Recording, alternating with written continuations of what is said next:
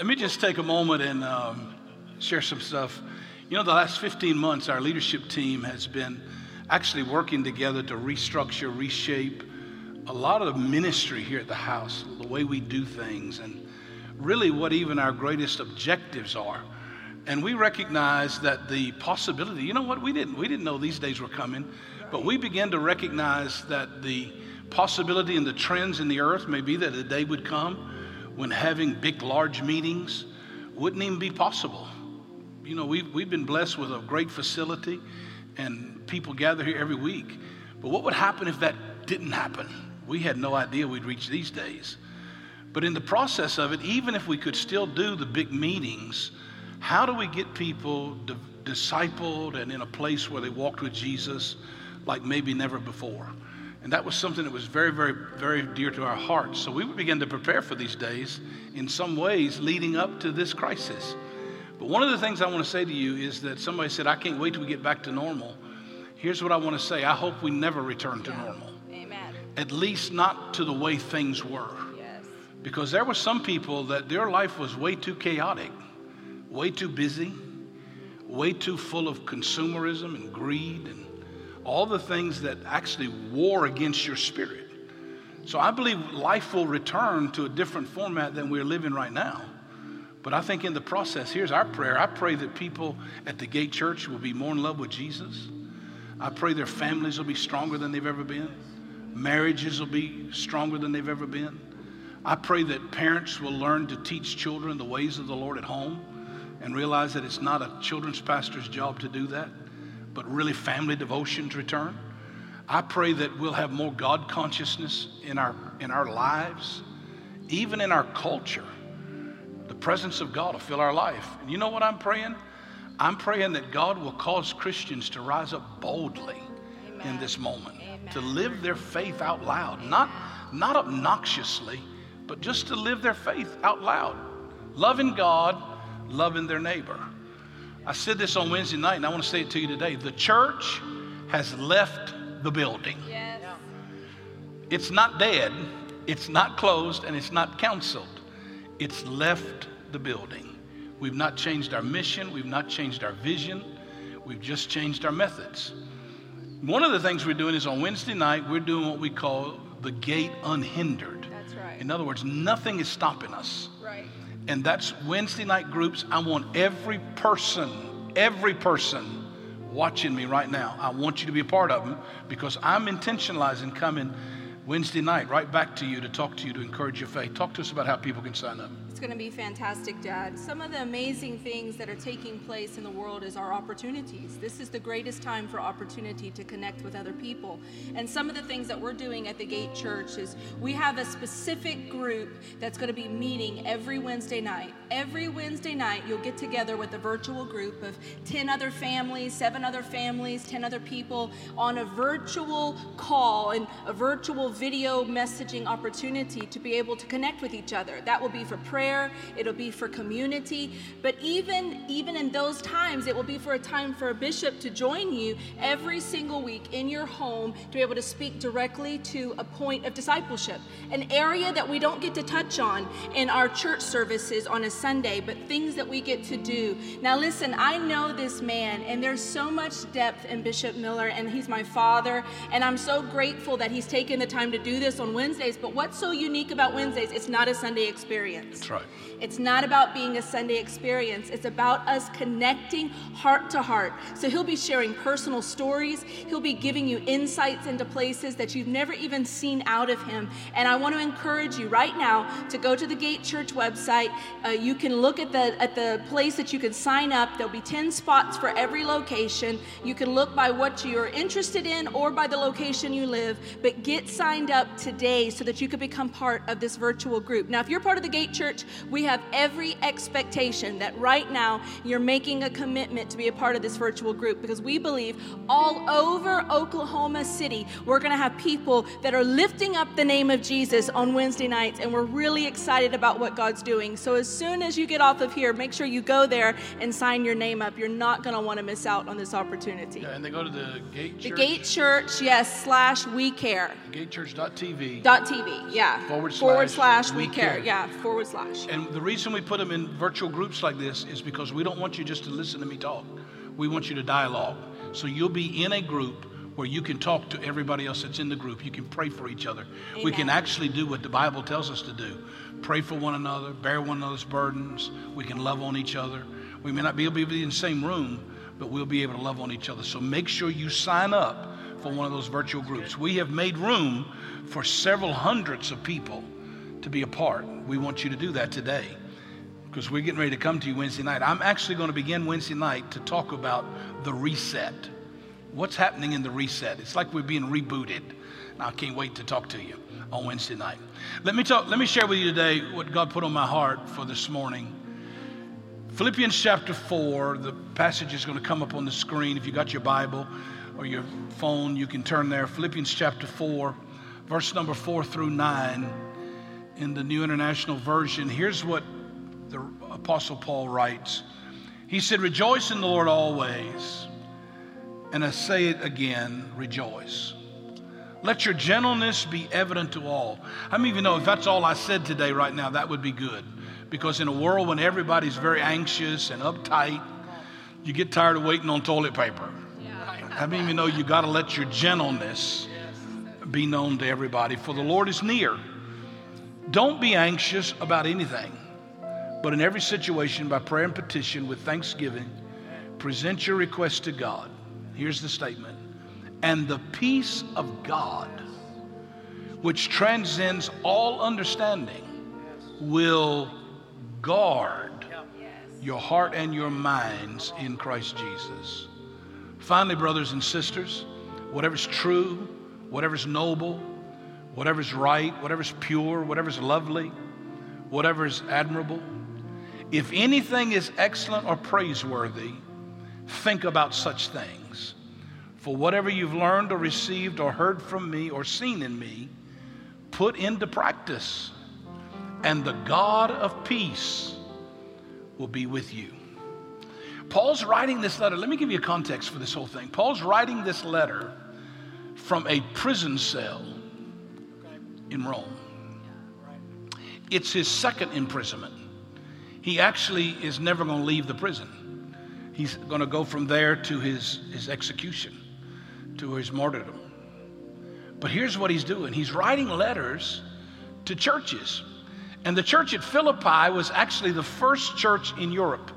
It's the first place he went that took the gospel into Europe. You remember when he got what was called the Macedonian call? He was wanting to go into what was today Spain. And the Lord told him, no, I want you to go into Macedonia, which was at the northern part of Greece.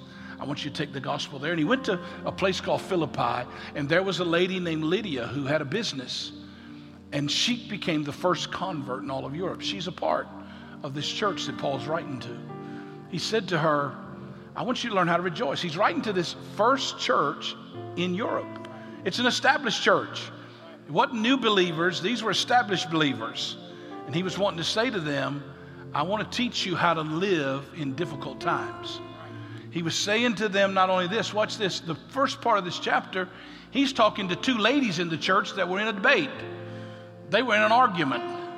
Probably one of them was a Democrat and one was a Republican. I don't know what they were. One was a liberal and a conservative. But anyway, they were in a debate. They were going to the same church, but they couldn't talk to each other. And he said to them, look, let your debate stop. Let your unity come to Christ, because in difficult days, it doesn't matter who's right. It matters who you look to.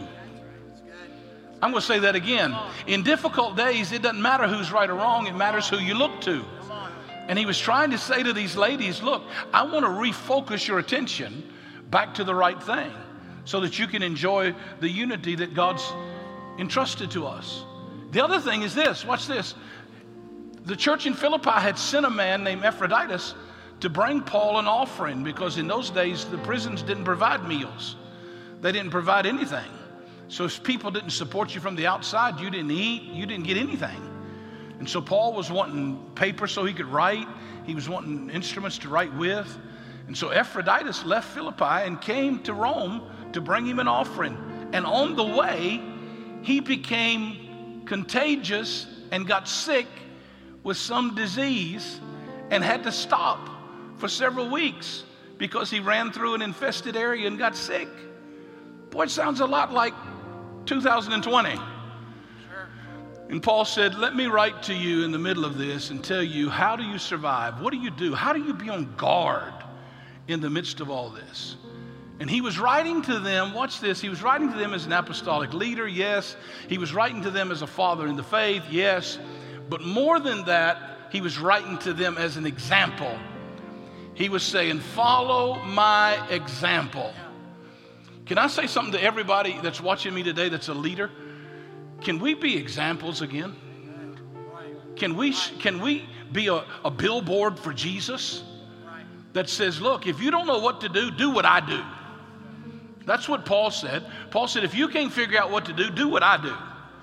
Because I'm going to live my life as an example. And I want to say to everybody that's listening today, your children are watching you. That's right. Mom and Dad, when you lose all consciousness of reality and let anxiety and fear overtake you, your kids don't know how to process this. They're watching you. Do you realize an unbelieving world is watching the church right now? We have a great opportunity to stand in the midst of it all and say, we really are the people of God. We're uncommon.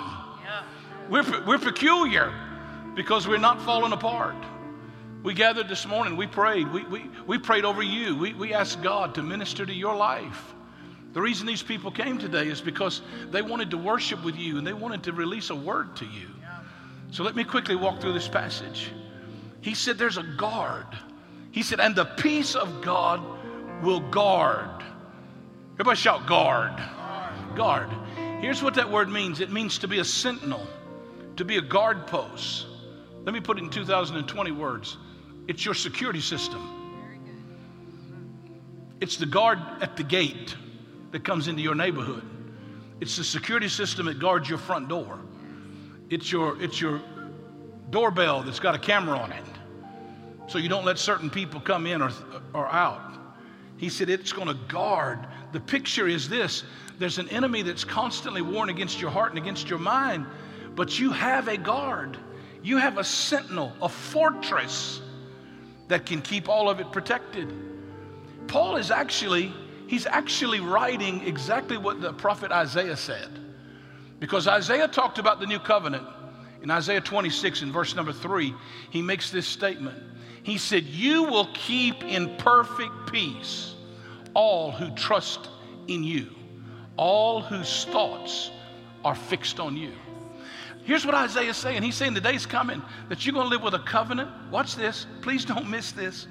You're living with a covenant that he's going to take the initiative. It's going to originate in him. He said, you will keep those in perfect peace. Watch this. You, meaning God. It's not predicated on me, it's predicated on him. He is the initiator.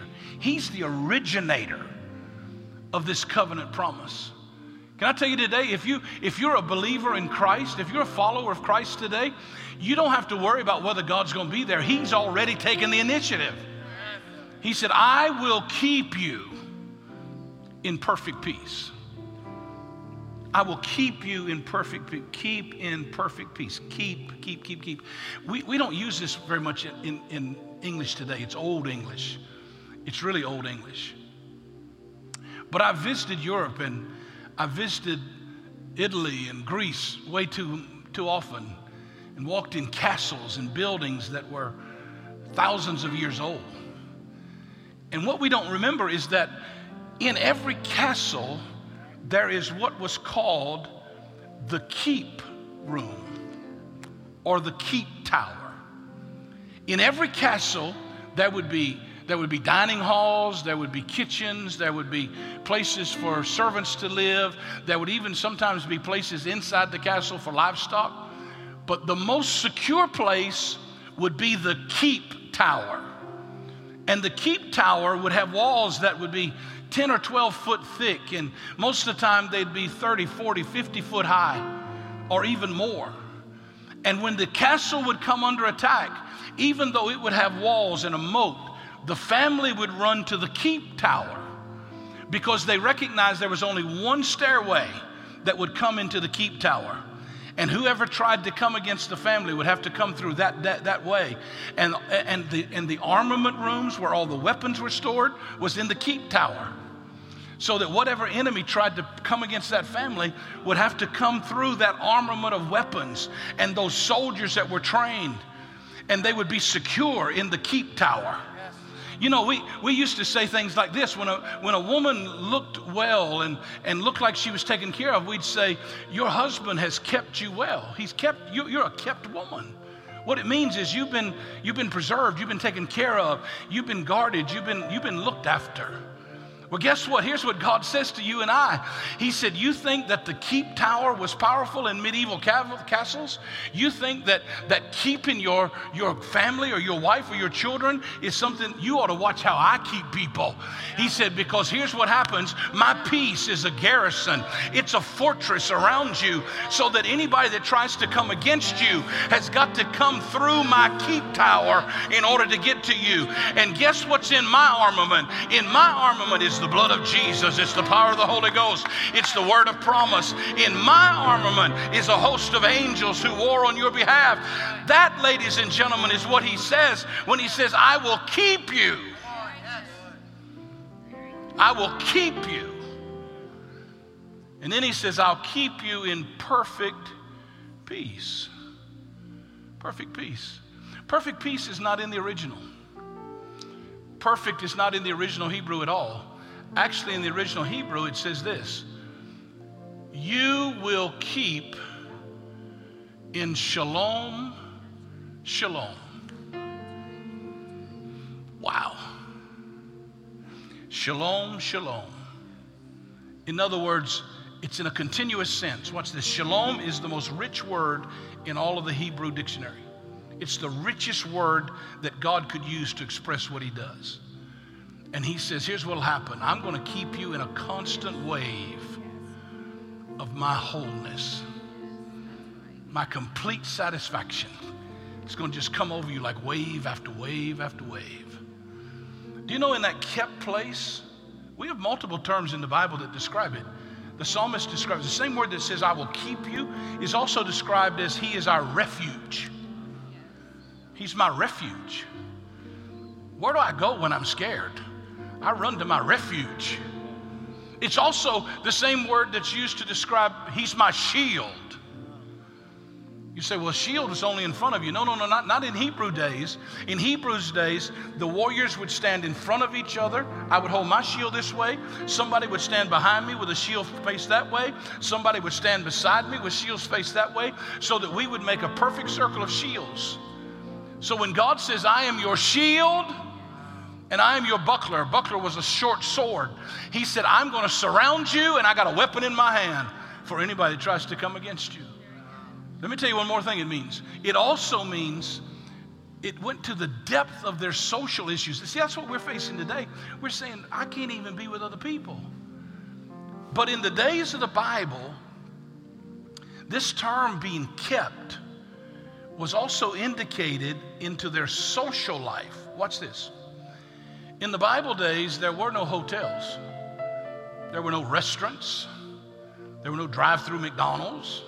Didn't pull your chariot through a McDonald's and order up hamburgers.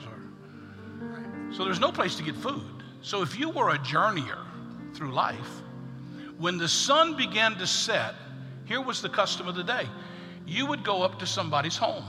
I would go to Ashley's home.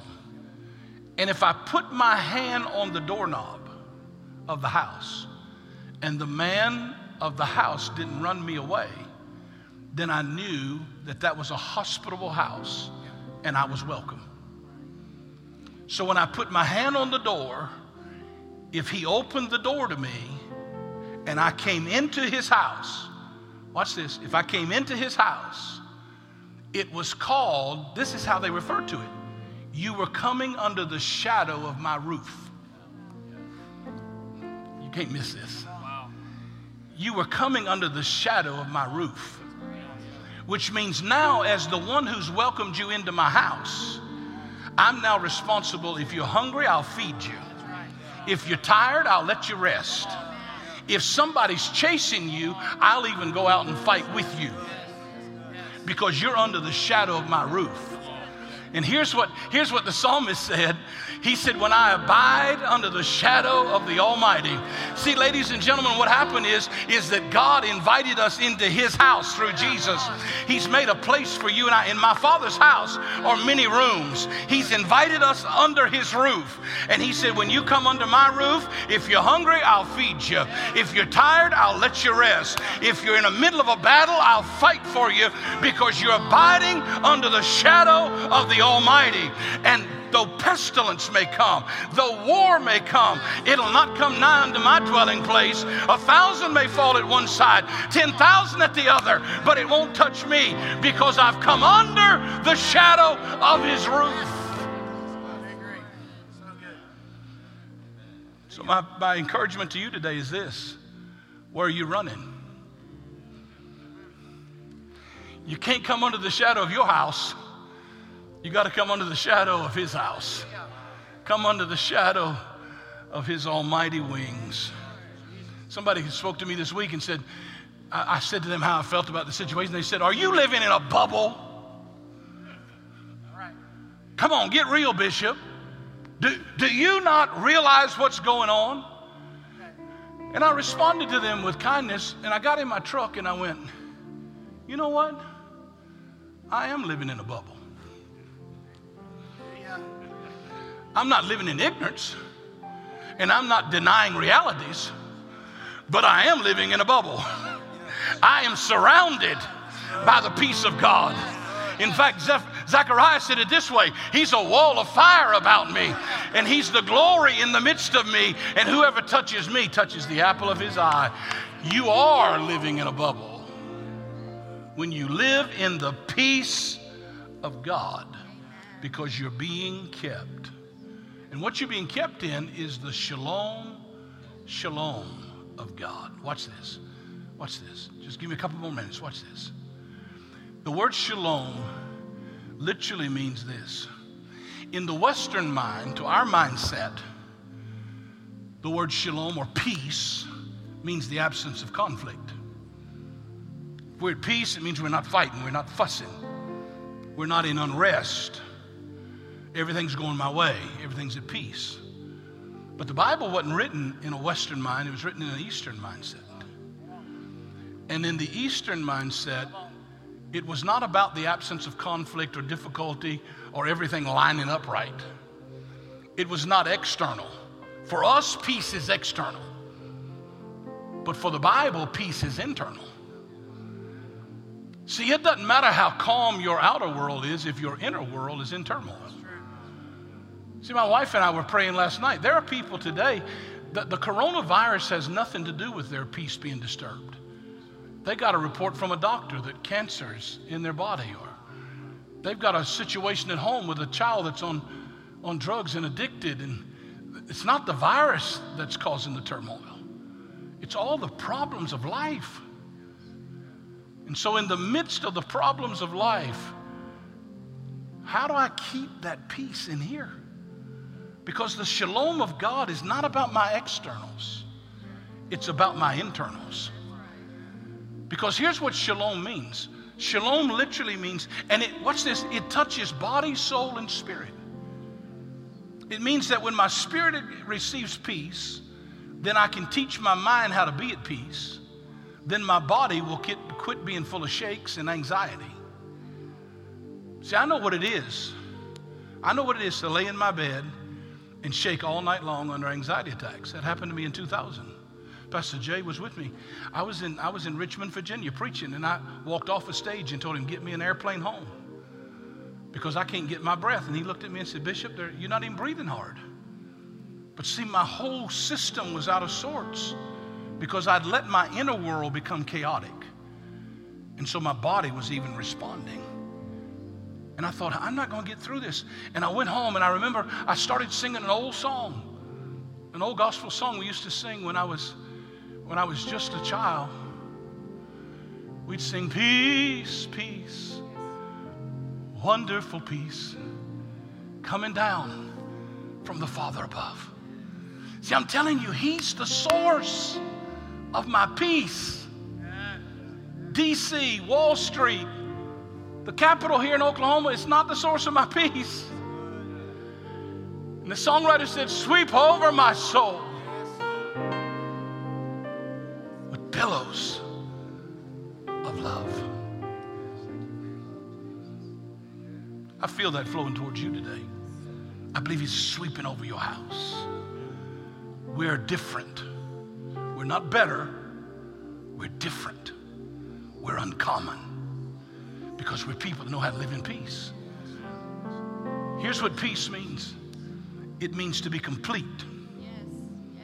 It means to be fulfilled. You say, Bishop, how can I be fulfilled? I can't even go to work.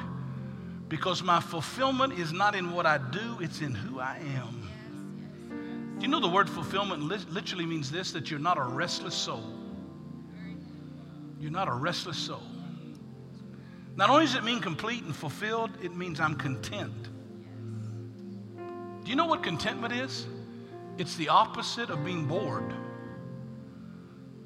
Boredom is a sign that you're not content.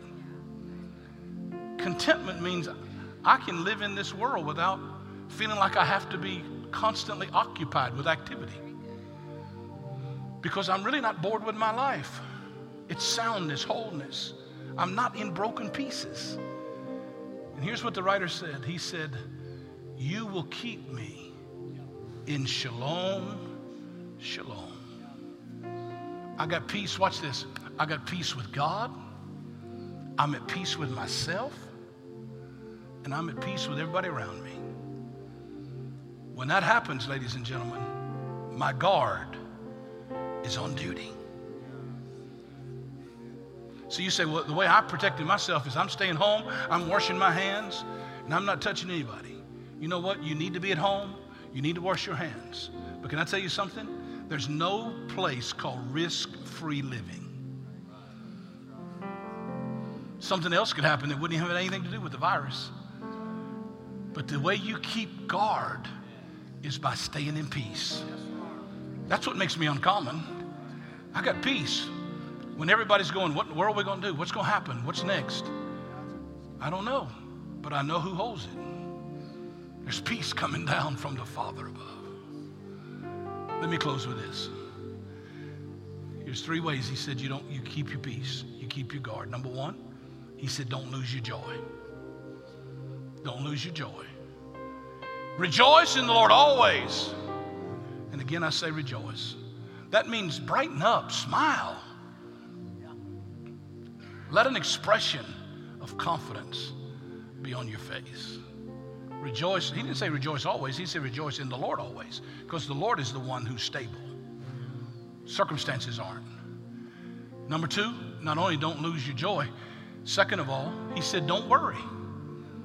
I don't know if God was a Jamaican or Paul was a Jamaican or not. But he said don't worry. Be happy. Watch this. He said be anxious for nothing. Do you know the word anxiousness there literally means to be pulled apart? To be pulled apart because you're paying attention to too many things. To literally be pulled apart because you're paying attention to too many things. Quit paying attention to the things that aren't essential. Pay attention to what really matters. Do you know what? When Paul said, I'm going to rejoice and not be anxious, you know what he was saying? He was in jail. He wasn't just in a requested lockdown. He was locked down. But here's what Paul said. They may have locked me in, but they can't lock Jesus out. So no matter what circumstance I'm in, he can be there in the middle of it with me. So I'm not going to worry. You know what? There's a myth that makes people miserable. And they buy into all kinds of myths. Myths that say things like this. Well, God's unreliable. This should have never happened. That's not true. God's more faithful than anybody you know. People say things like this. Well, I think this should be changed overnight. If God was in this, this would go away tomorrow. No, sometimes things don't change overnight. Sometimes God uses things. He doesn't deliver you from them. He delivers you through them. It's a myth to believe that if I worry, I can control what's uncontrollable. Yes, very good. Right. Because you don't change anything by your worry. And number 3, here's the third thing he said, is keep your guard on duty. You say, how do I do that, Bishop? He tells us how. He said, here's how you do it. Whatever's true, whatever's noble, whatever's right, whatever's pure, whatever's lovely, what's admirable, if there's any excellency or anything that's praiseworthy, think about such things. In other words, the way you keep your guard on duty is to align your thinking with what's pure and right and holy and admirable. Cut your television off sometimes. Quit having 24-hour news cycles. Put some praise music on in your house. Turn the scriptures on. Let somebody read the Bible to you. Fill your house with an atmosphere of what's true. You know, there's things we hear on television that 1 hour we think's true and the next hour it's not true. So I'm not going to spend my life worrying about that stuff. Here's how I'm going to keep my guard on duty. I'm going to keep my mind stayed on him. You know that word mind there? It's interesting. I don't have time for this, but he's not talking about your cognitive reasoning processes. It's the word for creative imagination. Because you know what drives you nuts is you keep imagining things. Man, what if this goes a month? Oh my goodness. What if the grocery store doesn't have everything I need? What if I don't get gas in my car? He said, if you don't harness your creative imagination, he said, you won't keep your guard on duty. I'm getting ready to pray. Paul finished it with this. He said, because I've learned to do that even while I'm in prison, I've learned how to abound. I've learned how to be abased. I've learned how to live with contentment. And here's how I do it. I can do all things through Christ who strengthens me. I want to pray for you today. If you're not a Christ follower, peace begins with having peace with God. Because when you have peace with God, you can have the peace of God. But it starts with having peace with God. If you're a Christ follower today, peace is the guard at your house. It's just like your security system. It protects your stuff. It protects you here, internally. Father, I pray today for people all over that's watching this morning. I pray for supernatural peace. Lord, I pray for those that don't know you, that may be far away from God today. I'm asking you that in the midst of this time of crisis, you would draw them to yourself. I thank you that your peace, salvation is an invitation into shalom, shalom. Lord, I pray that you'll draw them to completeness, to wholeness, to fulfillment through Christ. If you don't know Jesus, would you right now on the chat line just say to somebody, I'm coming to Jesus today, and pray this simple prayer with me. Say, Jesus, I'm asking you to forgive me of my sins. Come into my life. Be my Lord and Savior. I turn to you today, and I'm asking you to receive me into your house, into your family. In Jesus' name, amen and amen. Now I declare over you that this week you're going to live guarded, because the peace of God that passes all comprehension is going to guard your heart and your mind in Christ Jesus. In Jesus' name. You know, every week I stand on this platform and I make this statement. May the Lord bless you, and may he keep you.